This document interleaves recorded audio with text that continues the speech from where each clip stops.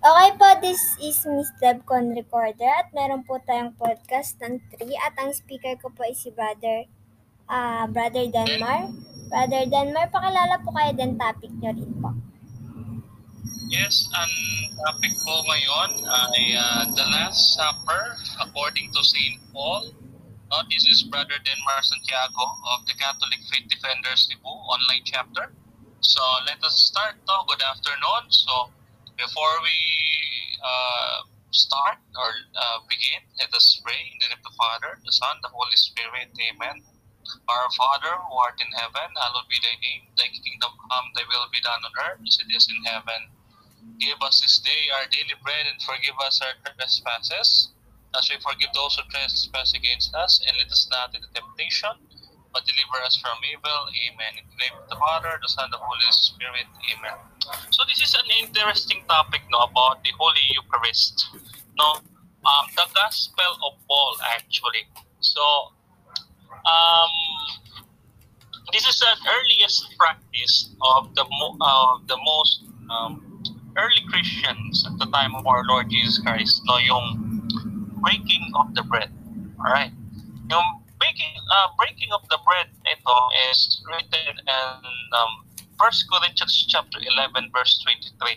It is explicit, na Paul was boasting on the tradition he had received from another source like Jesus Christ. So kasi alam naman natin directly na tinuruan siya ng ating Panginoon Kristo, and nung kini-question siya ng mga apostle about his teaching, kasi bago pa nga lang siya, 3 years pa nga lang siya na-convert, and then he went up to the Jerusalem at that time. Actually twice siyang umakyat sa Jerusalem, sabi niya doon sa letter niya sa Ephesus, So, pumunta siya dito sa mga leaders na ito, and then nagpaliwanag siya.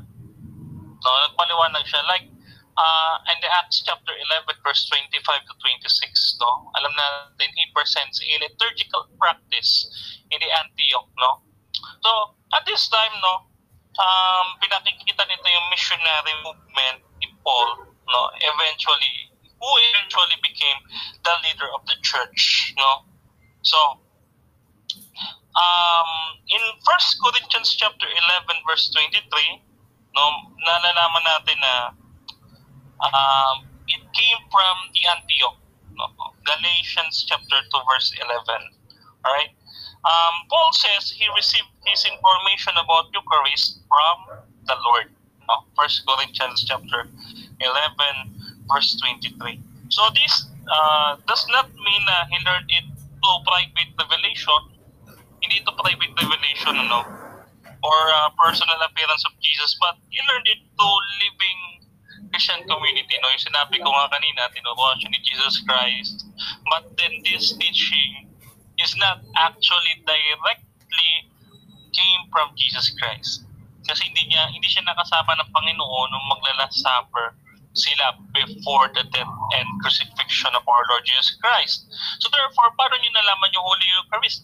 Nalaman niya ito by tradition. Kaya ang church, ay mayroong tradition. Kung ang church ninyo walang tradition, it is a fake church. So, he learned it from living Christian community, in which the risen Christ was present, Kasi this time, ito yung mga Easter season. Easter season kasi muling pagkabuhay ni Kristo, umakyat si Kristo halos 3 years ago nung ma-convert si St. Paul, Ayan.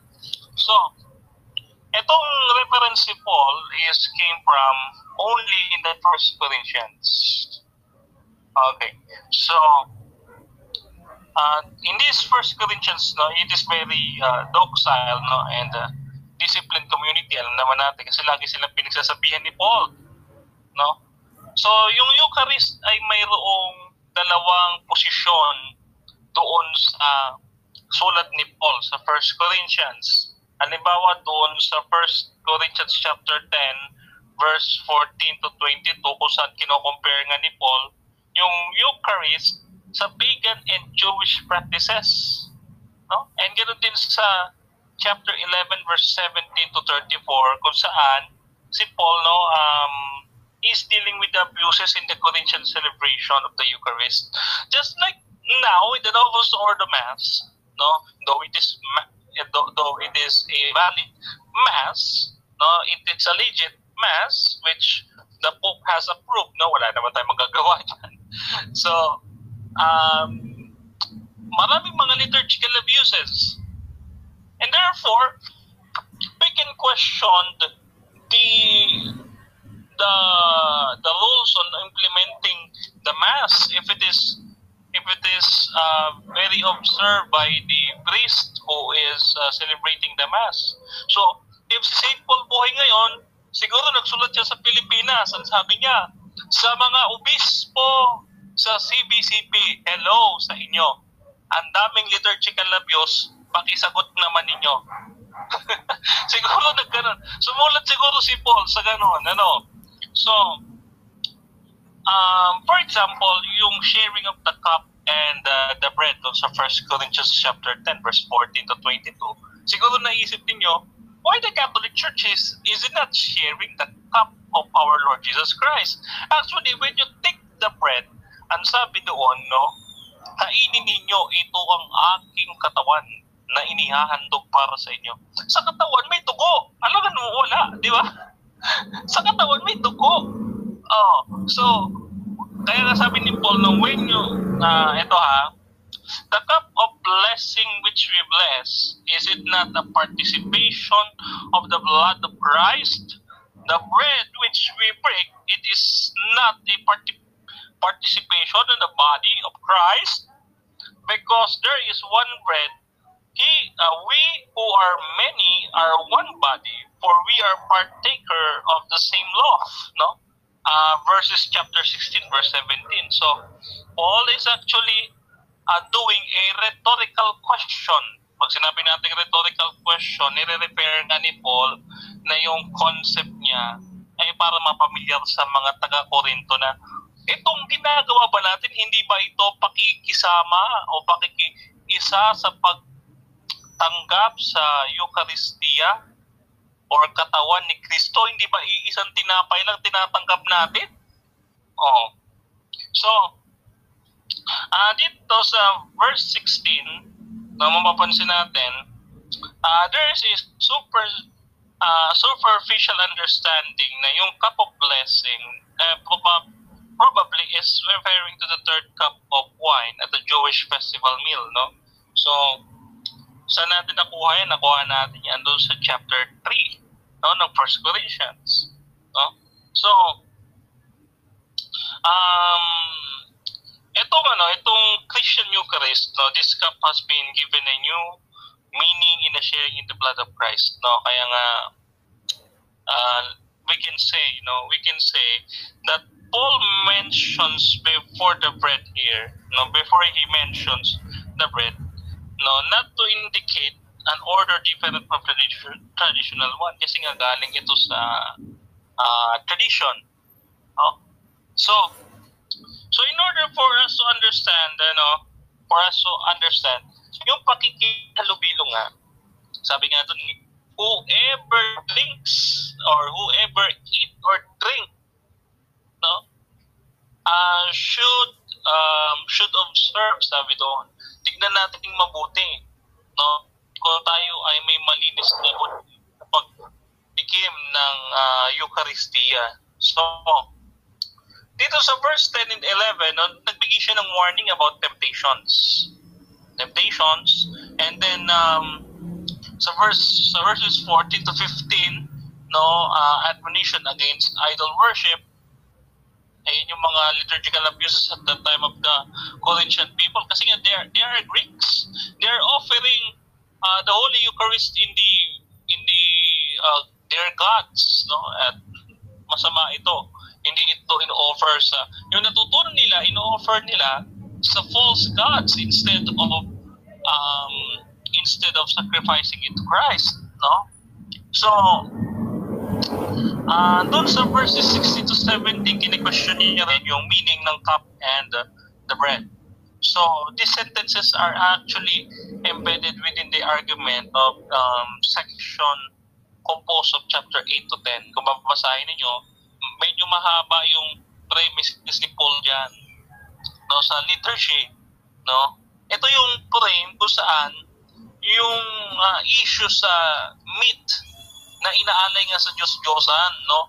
Yung 1 Corinthians chapter 8 verses 1 to 13 and chapter 10 verse 23 to 33, no?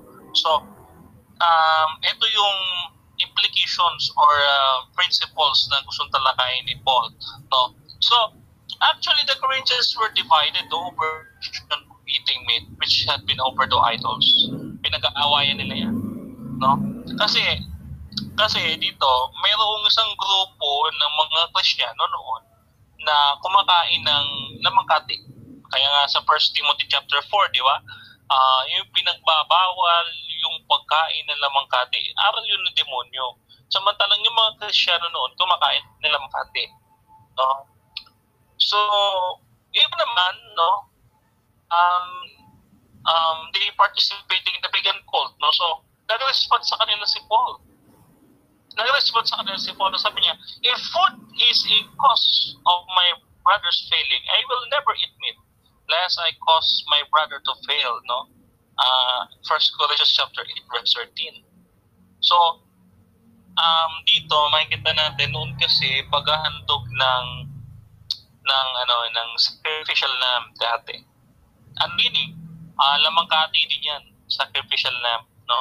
Ngayon kasi, it is the sacrifice, the representation of the sacrifice of the body and blood and soul of our Lord Jesus Christ. Kaya nga sabi nga natin, di ba? Eternal Father, I offer you the body, the blood, and soul and divinity of our Lord Jesus Christ. No, for the forgiveness of sins and sins and of those of the whole world, sabi doon, no? So prayer natin sa divine mercy. So the Corinthians actually know that sharing of the cup and bread brought a real participation in the body and blood of Christ. Ito nga yung sinasabi ko.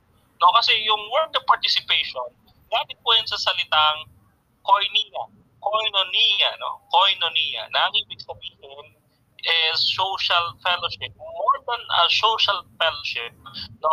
Na ang ibig sabihin, this is a saving calling Christ brings a believer into a new mode of existence. Ayan, sabi dyan sa Catholic Encyclopedia, no? Which plunge into a sharing of life with the Lord and with other participants. So the sharing is not a metaphor but a reality. Kaya si Saint Jerome, no, nagsabi si Saint Jerome, yung ating isa sa mga church father, sabi niya, the concept of spiritual communion was unknown to the Jews and share in the sacrifice was possible through a consumption. Pakisabihin ako, step ko na, ilang minuto na lang ako. Okay. Consumption of the flesh and of the flesh of the victim. So dito, makikita natin nire-refer dito ni Saint Jerome, no, yung partaking ng sacrificial Christ o yung Eucharist niya, yung representation ng Eucharist, no, was a literal. This is a literal, no? Literal, hindi siya metaphor. Kasi sinabi mo na, sabi dito, you cannot drink the cup of the Lord and the cup of demons. Verses 21, ano? So, is it metaphor for you na iinom ka sa cup of demons? I don't think so.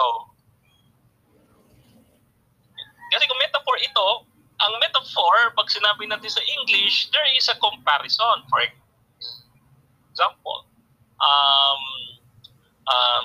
sabihin dito, you cannot drink the cup of the Lord like drinking from whatsoever, ganyan, etc. So meron siyang comparative na word, yung like, no? Meron siyang kinukumpara. That's metaphor in English grammar. So it is a strong sense, mga kapatid, tunay talaga na yung real presence ng ating Panginoong Kristo nandiyan eh. From the word koinonia, koinonia, yung participation. Basahin niyo ninyo yung 1 Corinthians chapter 11 verses 23 to 27. Nandiyan yan, no? So, meron pang isang actually problema na gustong i-deal si Paul dito, no? So, in the search of true wisdom, no, yung Sophia, alam naman natin, philosophia, ibig sabihin, di ba, yung philo means wisdom, philosophia is actually a love for wisdom, no? That is the true definition of philosophy, no? Love for wisdom. Okay. So, syempre yung ilang members of ng community na nandoon, nag-embrace sila ng spiritualism. Ano ba yung spiritualism? Ito yung they thought of themselves as spirituals, yung tinatawag nating pneumatical, no? Pneumatical sa Greek, no? Sa 1 Corinthians chapter 2 verse 15, no? Ito sila nabubuhay sila dito, which they consider themselves, no, na indifferent. Indifferent kasi ang kanilang isip ay tawag ito, iniisip nila na lahat ng bagay na spiritual, no? Spiritual. No, for example, yung body of Christ, no, they felt that they could eat meat sacrificed to idols because they know that the idols didn't exist. So, ang pinakita ni Paul sa kanila, no, that this is a compromise for them. This is a compromise for them that they more than they realize it. No? Ayan. So, ang position talaga ni Paul dyan, ini-emphasize niya yung importance ng physical sharing of the cup and bread. And yung bodily expressions, it brings a real sharing in the body and blood of Christ. No? Ayan. So, ang context agad ni Paul, kung pag-aaralan natin yung biblical studies, no, yung Christian assemblies dyan sa 1 Corinthians chapter 11 verse 6 and Corinthians chapter 14 verse 23, no, it is more than about the conduct during the Lord's Supper. Meron siya kasi nakikitang thread at saka yung gusto niya i-emphasize yung purpose of the Eucharist, no. Nakikita niya na mayroong problema. Kasi actually, when we observe the textual setting, no, ng cup of blessing, yung passage na binabasa ko kanina sa 1 Corinthians chapter 10 verse 40 to 22, deals with the Corinthian people observance of the Lord's Supper.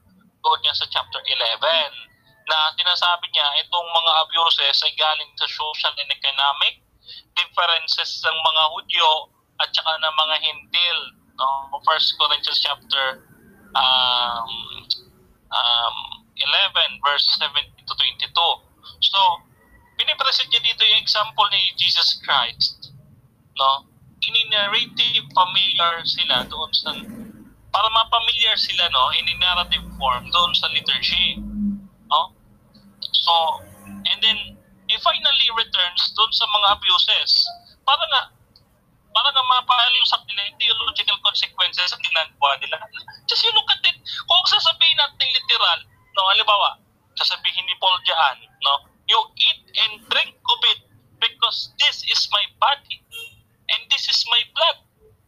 Eh ngayon sabi Paul, magkakasala daw yung kakain at iinom sa katawan at dugo ng ating Panginoong Kristo kung hindi malinis ang kanyang budhi.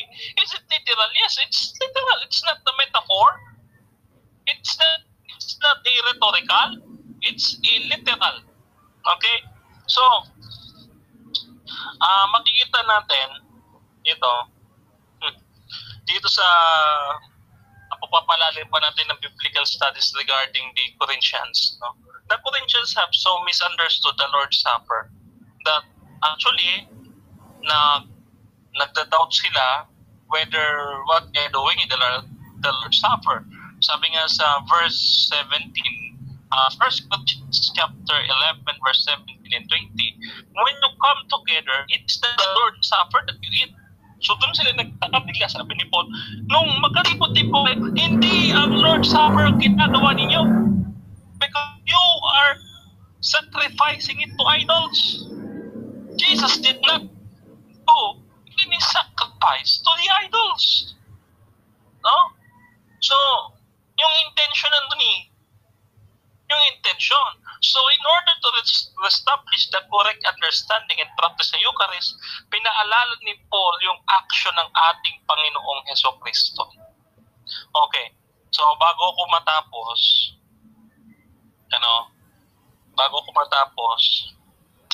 I would like you to read that 1 Corinthians chapter 11. No? I would like you to read that 1 Corinthians chapter 11 verse 23 to 26. No? Nire-remind tayo ni Paul regarding the meaning of the Lord's sacrifice. Na kapag uminom ka ng dugo at katawan ng ating Panginoon in John chapter 6, you will have eternal life. No? So, yung native niyang ito actually, nakuha niya kay St. Luke. Okay. So, mababasa naman natin in the Synoptic Gospels, yung Luke chapter 22 verse 21 to 23. No? And then sa iba pang mga evangelist, no, gusto ko lang i-emphasize yung kay Gospel of St. Luke, no.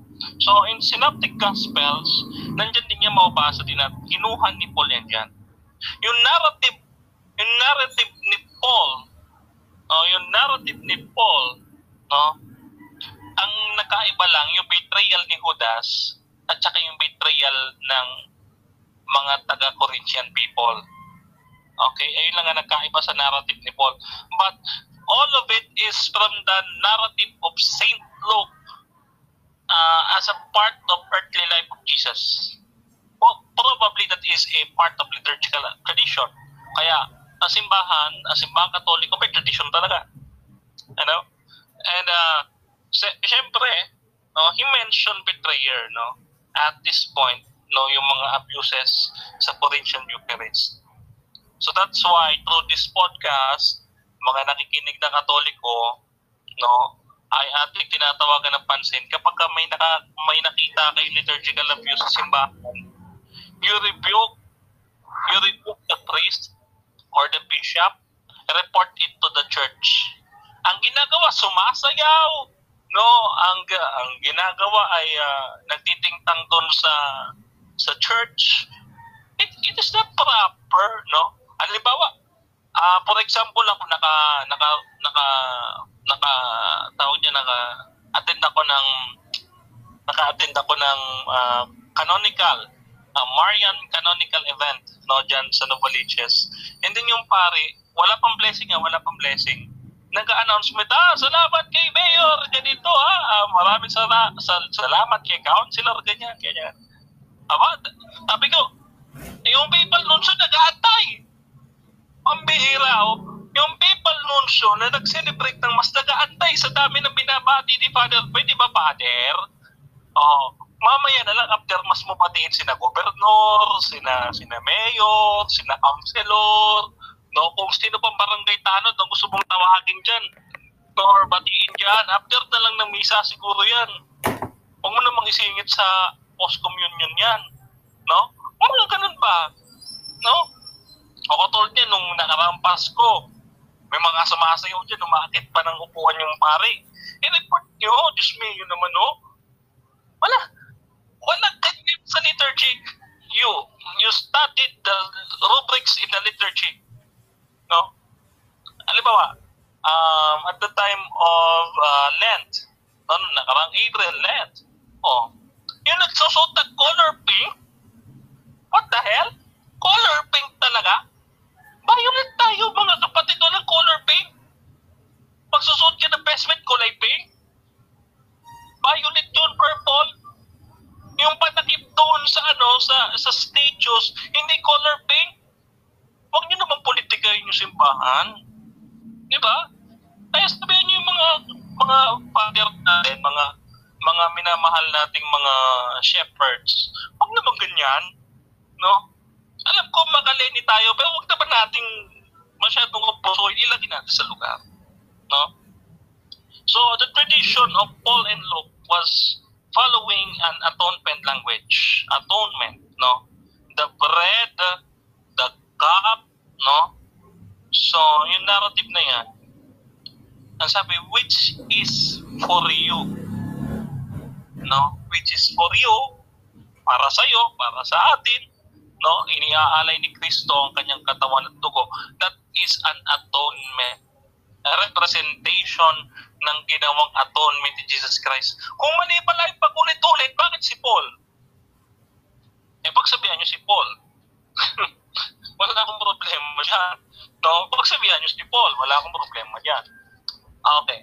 So, ayun. We reflect, no, mga kapatid, bago ako magtapos. Talagang hindi ako matatapos.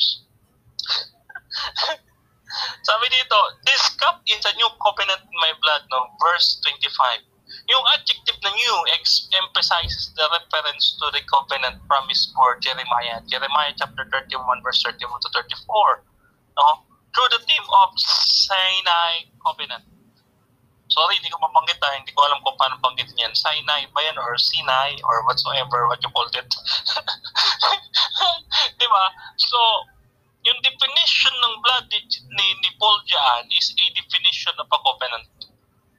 Kasi pag tinanong mo, bro, magkaiba yung covenant at saka blood. Pareho yun. Bakit? At the time of Israel, nag-alay sila ng blood, sacrificial lamb na binanggit ko kanina. Tatanggalan ng dugo yun, ibibisik yun sa sanctuary. No? So, the implications of that covenant might be useful in addressing the disunity at the Church of Corinth. Ayan. So, katulad natin, paalala nyo, mga kapatid, bakit tayo nagkakaroon ng sacrifice, no?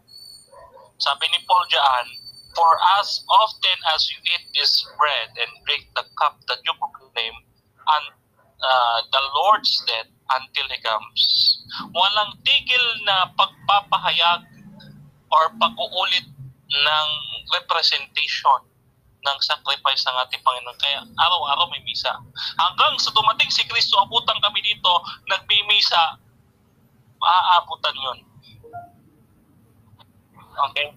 Ngayon, when Paul received this through the tradition, naintindihan niya na the Eucharist is a proclamation of death of Jesus.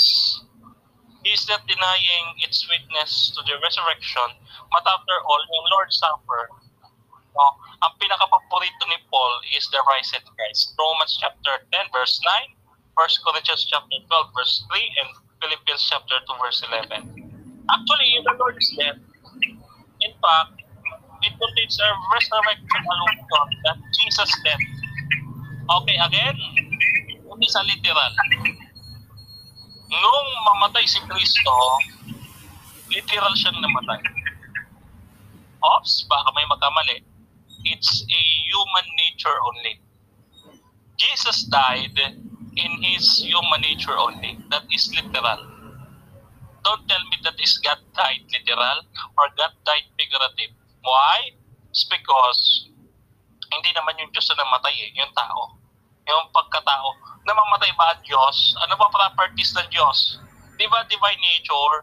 Nawala ba yung divine nature? Hindi.